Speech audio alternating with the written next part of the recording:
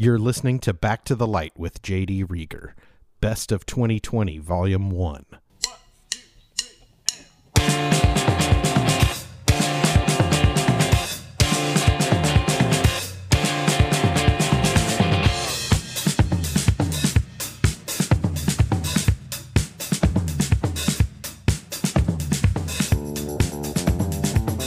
Hey everybody, welcome to yet another episode of Back to the Light.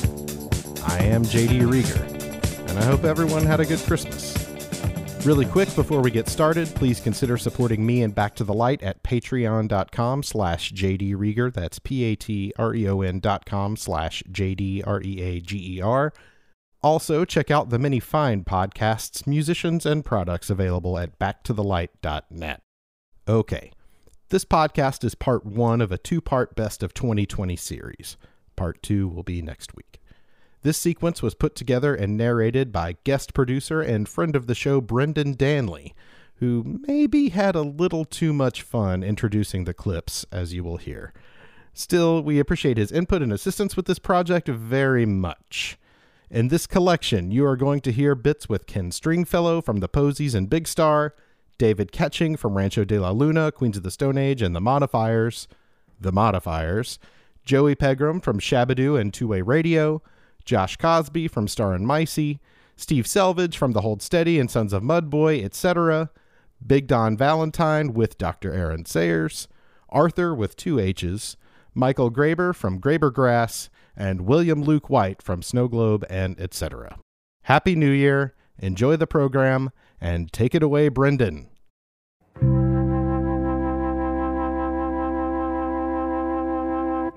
August 24th, the Sumeria of rock and roll. Good Sir Knight Ken Stringfellow recounts an act of bravery. I urged Robin to let me play with him on his songs, and it ended up being, everybody plays with everybody. So, I played along with him, and from that time on, we just played a few shows at different times together. Probably the most memorable was when Big Star was playing a festival in Norway in like 2002 or 3 or 4. I don't remember what year it was. What year was that? I'll have to look it up. Anyway, early 2000s, and as it turns out, Robin was there. We were playing the main stage, and Robin popped by, and he said, "Yeah, Strings, be really great if you could. You've got a bass." I'm like, "Yeah, play bass. I play bass in the band, and I've got a bass." "Yeah, great. Come to the campfire, and because we're doing it's a campfire stage, which is really cool. It's like a stage they do way out after dark, and there's maybe a couple hundred." Kind of bleacher seats around a campfire, and then sort of safely away from the fire, a little stage, and then behind the stage, it's just like a cornfield. So, and it's fallow already at that time, so it's like corn stubble, and they light it, so you kind of see it just makes this incredible pattern that just goes on for infinity behind the stage. Really cool. Anyway, because the festival is called Down on the Farm, by the way.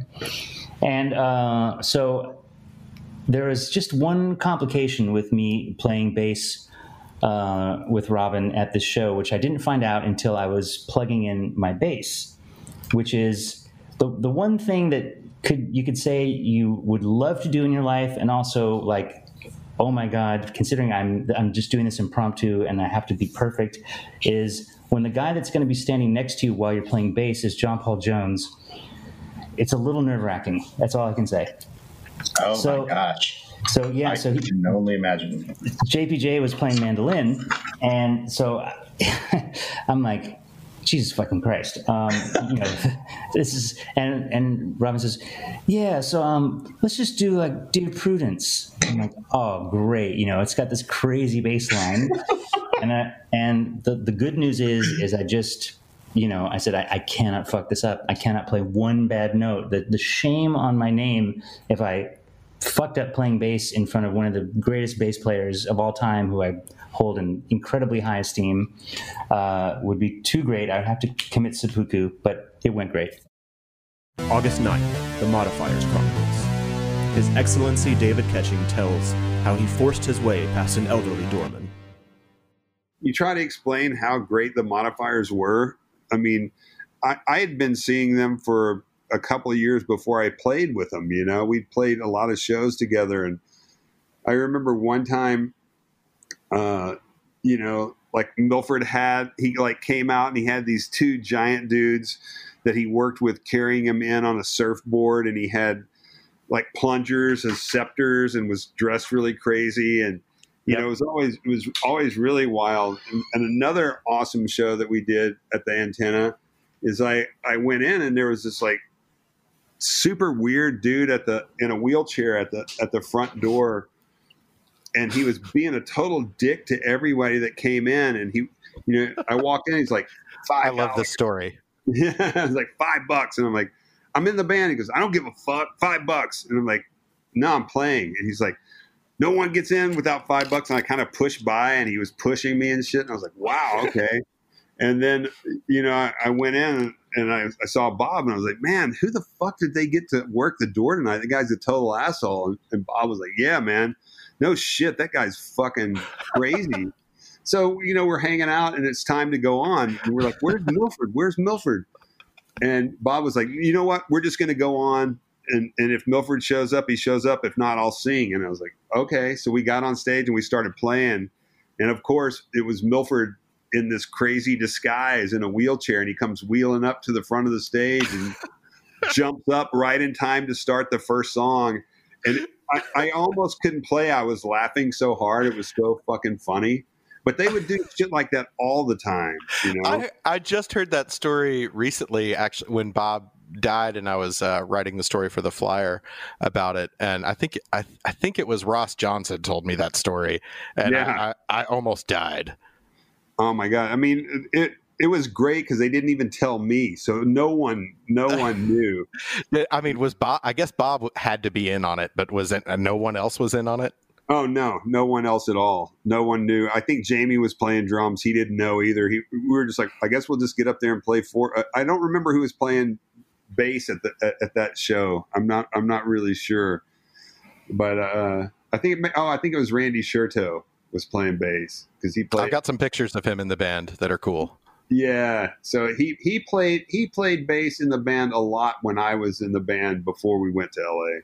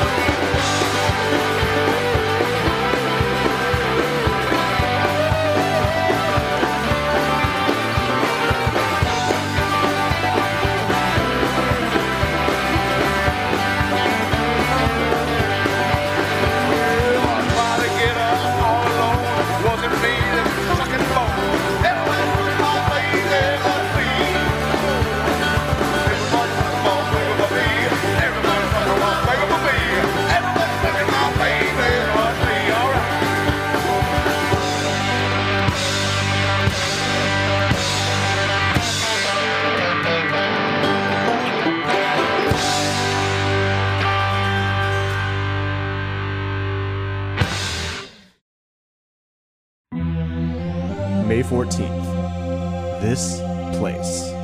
My Shabba bro, Joey Pegram, is a stranger in a strange land.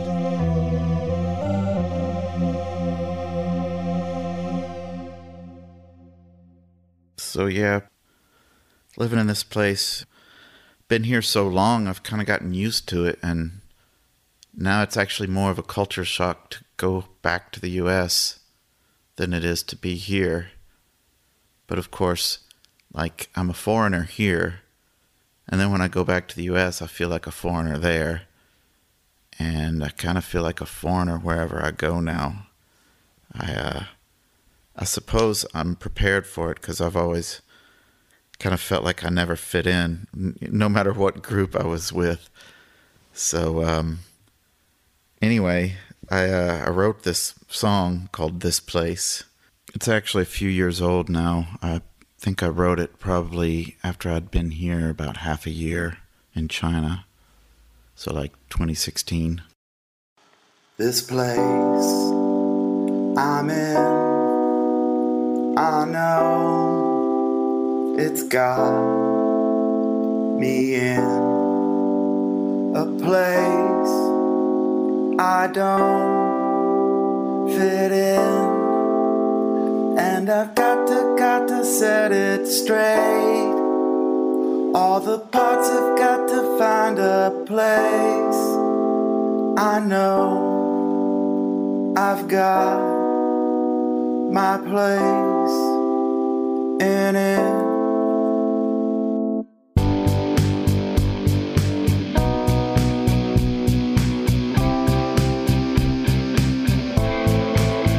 This place has got something about the way it puts me in my place, and I've got to find a way.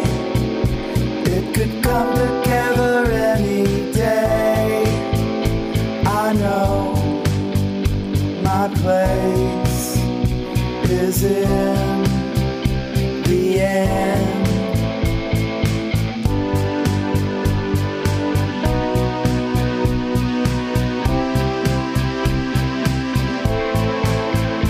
And you, my friend, you've got your place, you're in a place.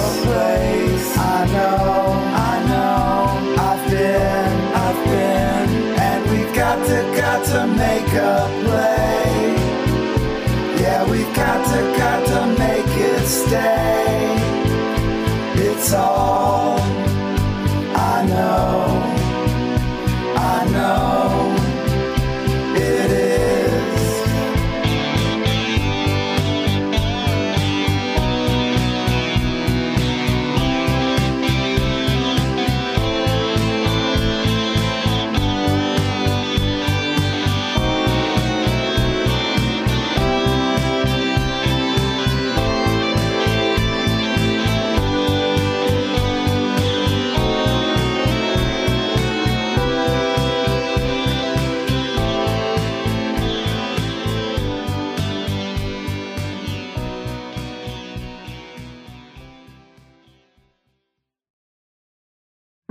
July 28th, on the bandwagon. Good Samaritan Joshua Cosby laments a poor, poor kitty.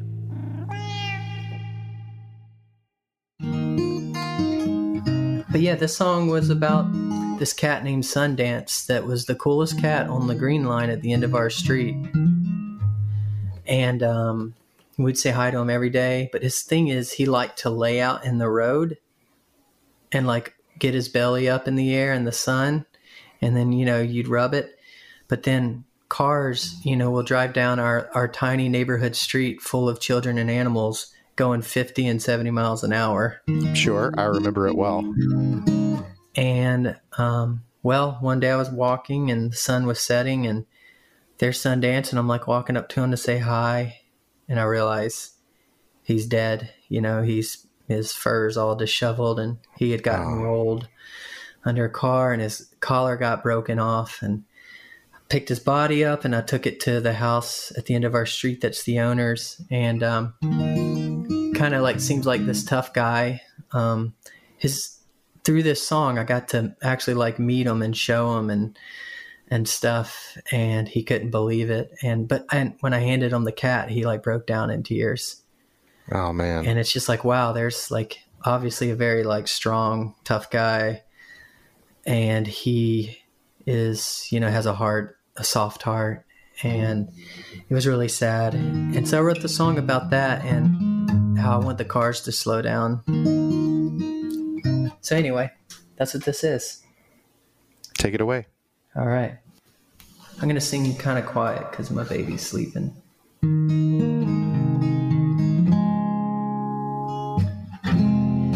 I saw Sundance lying dead in the setting of the sun. I took his body to the house where no one ever cuts their lawn.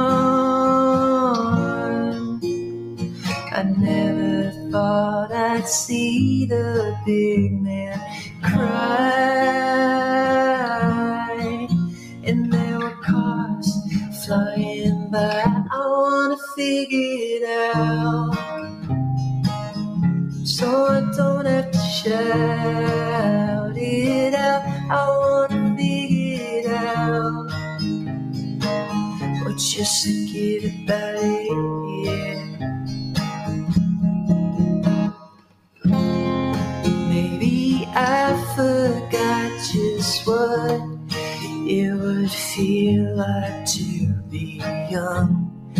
Looking on my Facebook feed, driving fast and smoking weed, only thinking about me. And there's still cars flying by. I wanna figure it out, so I don't have to shout it out. I wanna figure it out, but just forget about it, yeah. I wanna figure it out, and then I don't have to shout it out. I wanna figure it out, but just forget about it, but just forget about me, but just forget about it. I used to feel so young. I remember what it was. I used to feel so young. I remember what that was.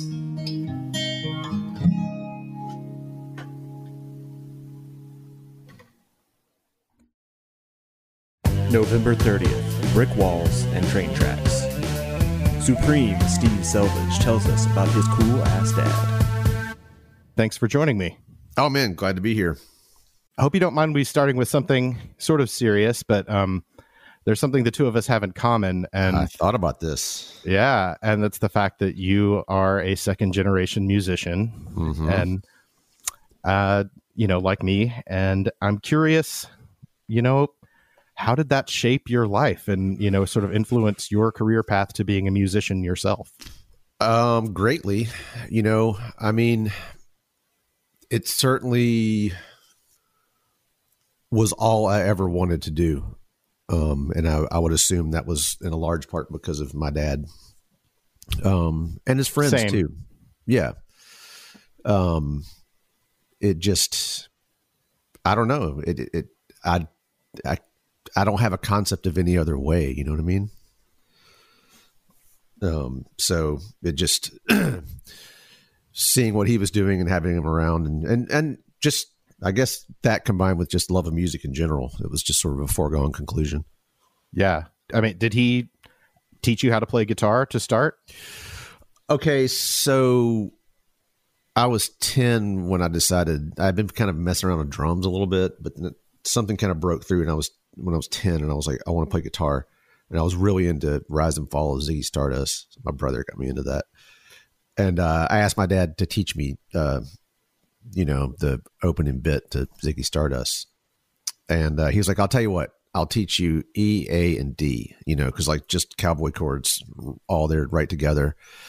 And when you can move through those quickly, then come back and I'll teach you something else. And by the time I kind of not mastered, or, got that under my fingers, I kind of had moved on. Like do you remember the Complete Beatles in the early 80s? Oh, sure. Yeah. I mean, like the HBO used to show it all the time. Right. But there was a companion book with it that had like, guitar chords for the songs.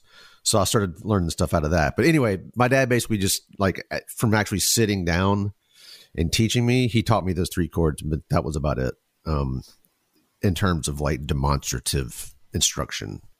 Right. I mean, I can remember playing Casey Jones, not the Grateful Dead Casey Jones, but the Furry Lewis Casey Jones, which it's just this one figure on the guitar. It never changes. It never goes to the 4 or the 5 or whatever. And I remember going to the 4. I was playing it in my room, and I kind of went to the 4 chord, and from somewhere else in the house, I heard my dad just scream, "It never goes to the 4 chord." So that was instruction. But I was quickly sort of on my own path, which had a lot of similarities to his, but also a lot of differences. Like, he wasn't going to show me some Led Zeppelin. Right. So I was on my own with that one. So his instruction and mentorship was much more of a kind of a conceptual thing, I guess. And I would assume that he was probably, were you tagging along to gigs and practices Absolutely. and stuff like that? Absolutely. Yeah. I think that's my love of not only music, but like the environment of it. Like I have, like whenever I'm fortunate enough to play like a festival, or when I used to be fortunate enough to play a festival, like I get a real nostalgic twinge, because like I remember like those gigs, like it might have been a Memphis in May kind of thing, or some blues festival or whatever, but like when Mudboy would play, and just the vibe around that was really seductive to me as a kid. And I used to just tag along with him to like the North End. He brought us to Jefferson Square when he was doing that gig, but that was like family, like we were all just there together, which was sweet, because like if your dad's playing there, the bar owner like opens up the centipede machine and puts in like 50 credits, and the bartender girl gives you like all the bar fruit for a Shirley Temple. But yeah, as I got older, even like, I don't know, man, like 10, 11 years old, I would just tag along with them to the North End and just hang out. I don't know if that would happen today, but like I can remember just sitting at the bar, like just chatting some people up, like they're probably in their 20s or 30s, and I'd just be hanging out.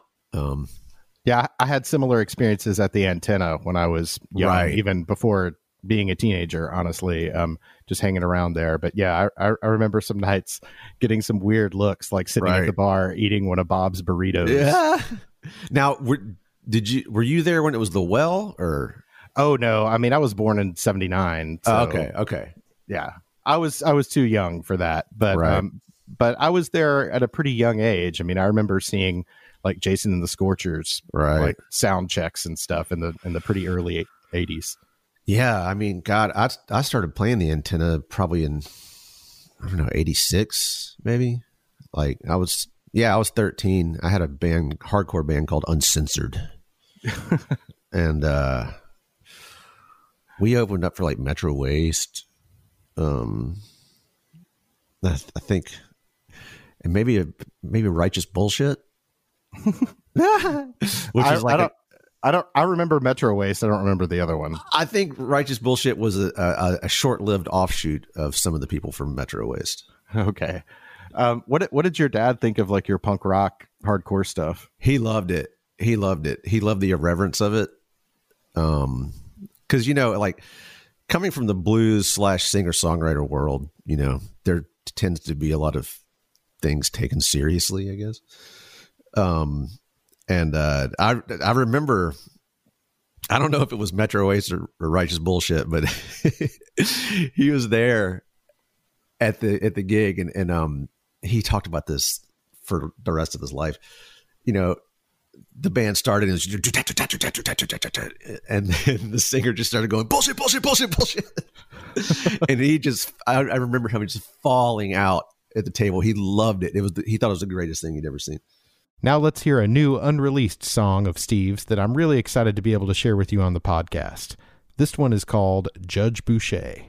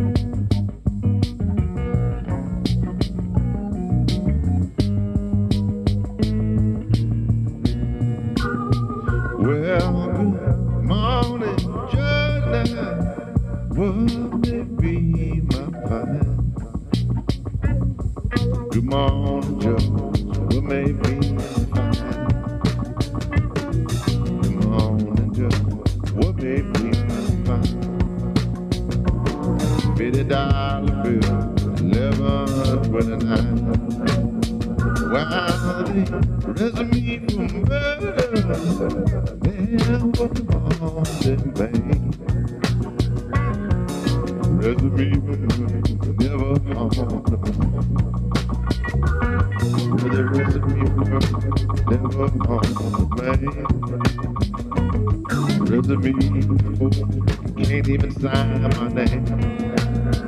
Well, gal, come run with $100 in. Gal, come on, run $100 in. Well, my gal, come on, run with $100 in her hand. Cry, judge, won't you free my man? Yeah, $100 won't do better. Run and get you. $100 won't do it. Run and get you. Yeah, $100 won't do better. Run and get you three. Baby, save your man from the penitentiary.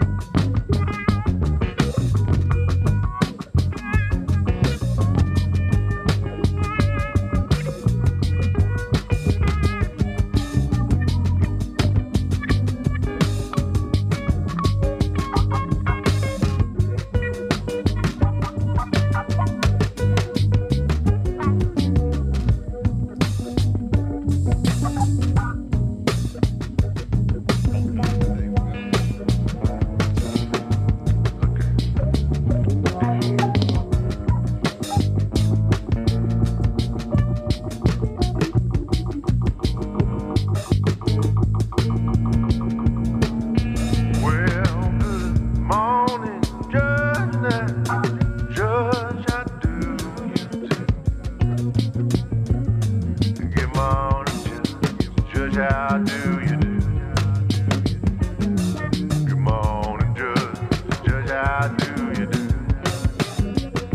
Just stop by to have a conversation with you. Conversation with you.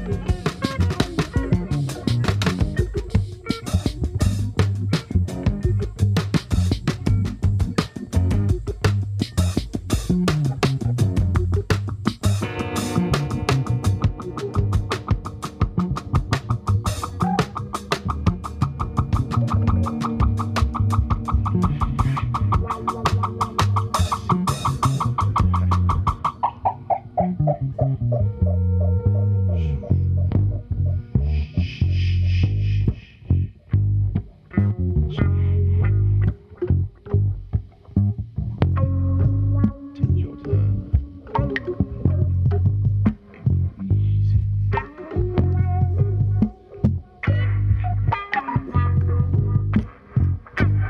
Easy.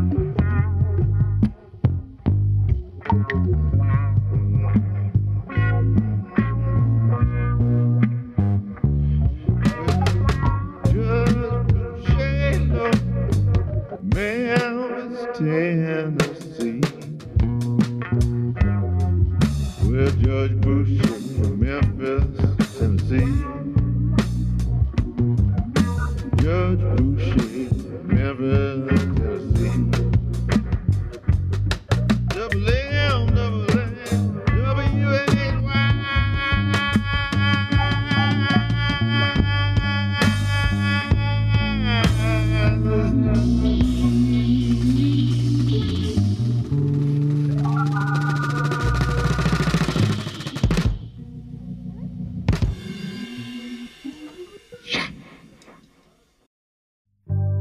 July 8th, on the beat.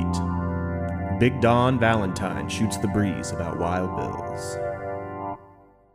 Well, I tell you, I love to entertain, and it's a great feeling. And I'm the type of person I like to connect with the audience, you know. Mm-hmm. It's the first thing, to make the audience feel comfortable, you know, and welcome.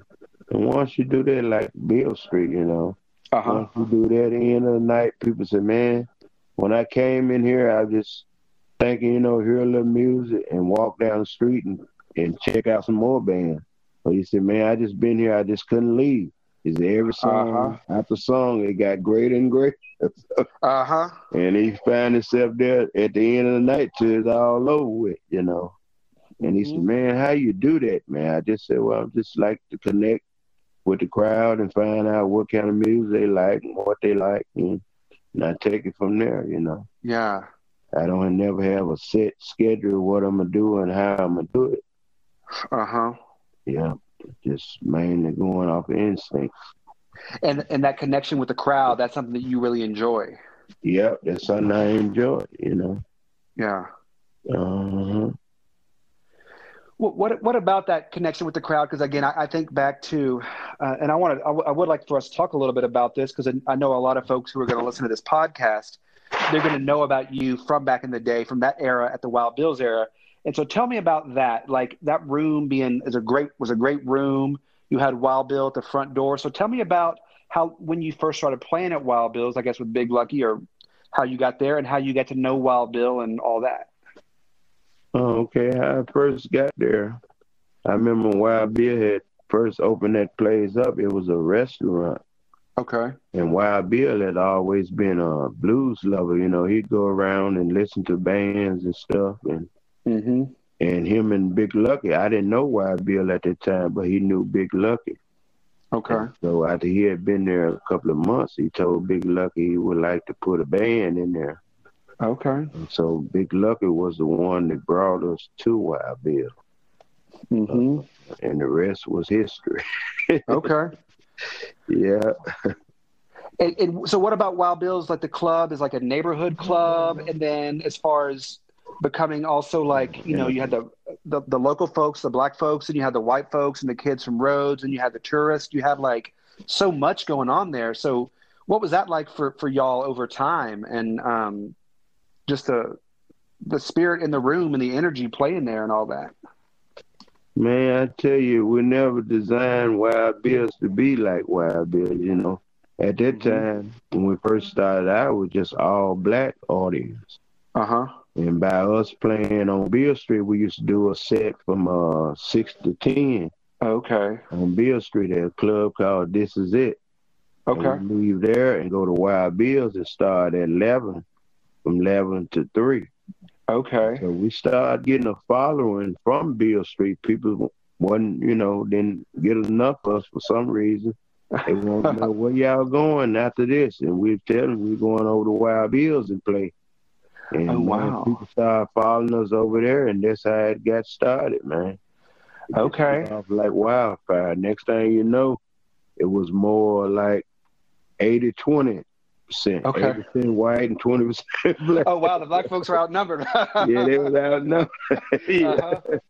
Yeah, but it was great. We had a great time. You know, everybody enjoyed it. So I think it was one of the only places where you really had a mixed crowd like that, you know, that really enjoyed the blues. So.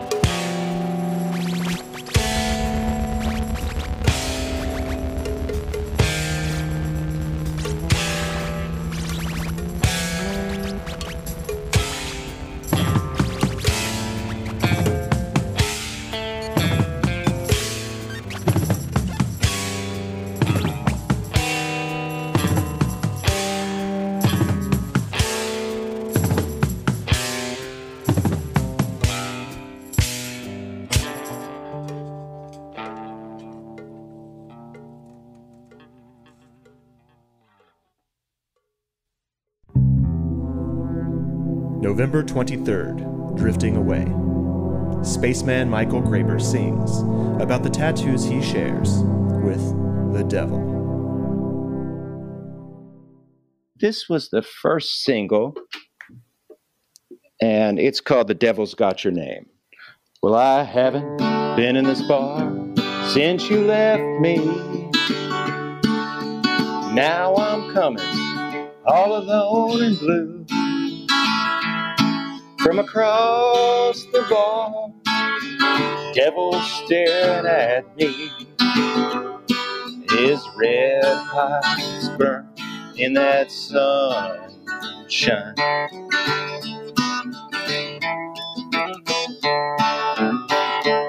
He said, I'm so lonesome, breaking inside.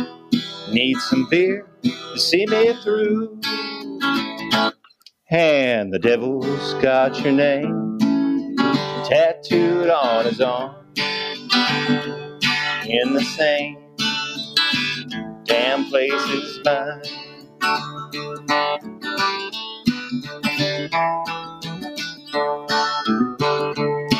Oh, and I soon made friends with the devil. And he said you left him like you left me. He said he'd seen my picture on top of that color TV that you stole from me.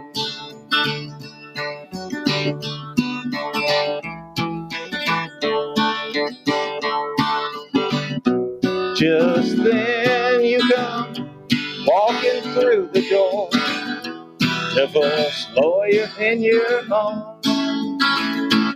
And the devil says to me, hey, there's the folks who stole my family's phone.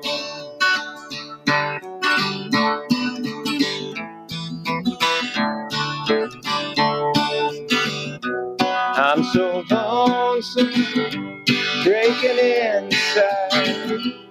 Need some beer to see me through. And the devil's got your name tattooed on his arm, in the same damn place as mine. And the devil's got your name tattooed on his arm, in the same damn place as mine.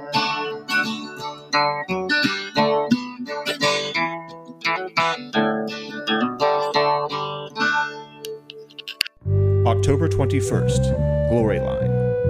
Dreamboat William Luke White croons about lost friends and rock bottom. Did you already have it planned to put out this record at this time, or did that result because of, like the opportunity created by the pandemic? Well, I had all the songs recorded, and, I just started just trying to figure out what I could do, and yeah, I mean, the pandemic definitely was kind of the thing that prompted me to kind of go back and just listen to a bunch of stuff, and it was like, okay, these are good, and it was. And when did you do those tracks? Weren't they were part? You said they were part of a Clay Otis session, maybe? Yeah, that was 2016, and today is actually the anniversary of Clay passing. Oh wow! Rest in peace. Yeah, man, it's been 4 years, and really miss that guy. But yeah, that was part of the Adults record we did. That I wrote all the music for that, and then Clay kind of sang over it, or we basically were getting together, after work, and we were writing like 3 or 4 songs a day or something. It was something that had never really happened. It's never been that way with me before. I kind of a little bit obsessive about things, and I just overthink them. And working fast is really fun. Yeah, I mean, it was extremely gratifying, to be able to do that. And I had all this instrumental music and things like that, and it just kind of. But the songs I had instrumentally that I used for that, we just started writing more and more, and just like, what's this song about? What's this, what's the theme of this one? And, it was just really fun. I had this little portable Black Star amp. It's like the size of a lunchbox, basically.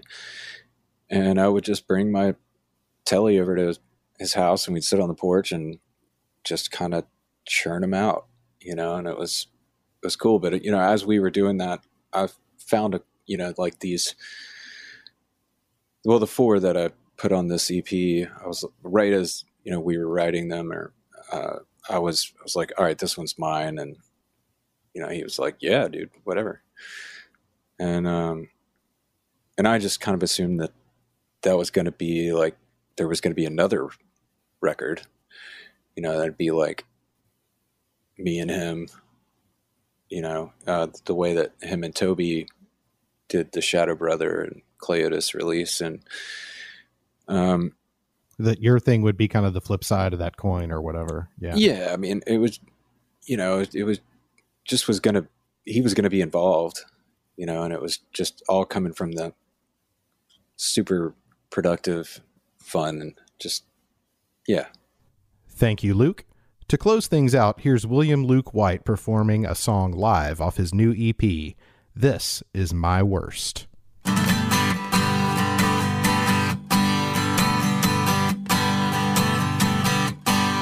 Saturday, there's nothing in my way. I'm gonna take all night. I just got paid, so yeah, I pissed it away. And now I'm not laughing. At times I realize the peace I'm trying to find, but I know I'm never gonna learn until it takes a turn for the worst.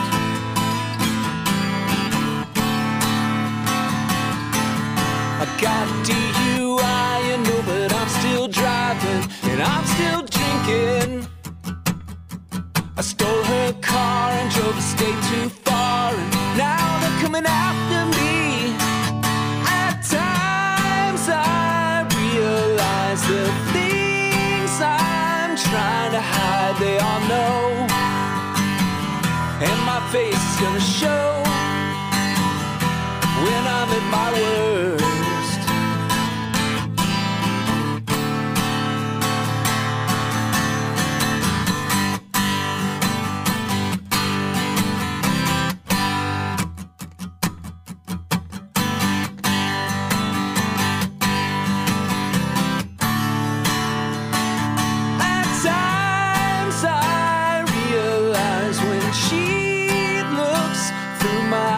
That we know, and all my lives are gonna show, and our love won't grow when I'm at my worst. When I'm at my worst.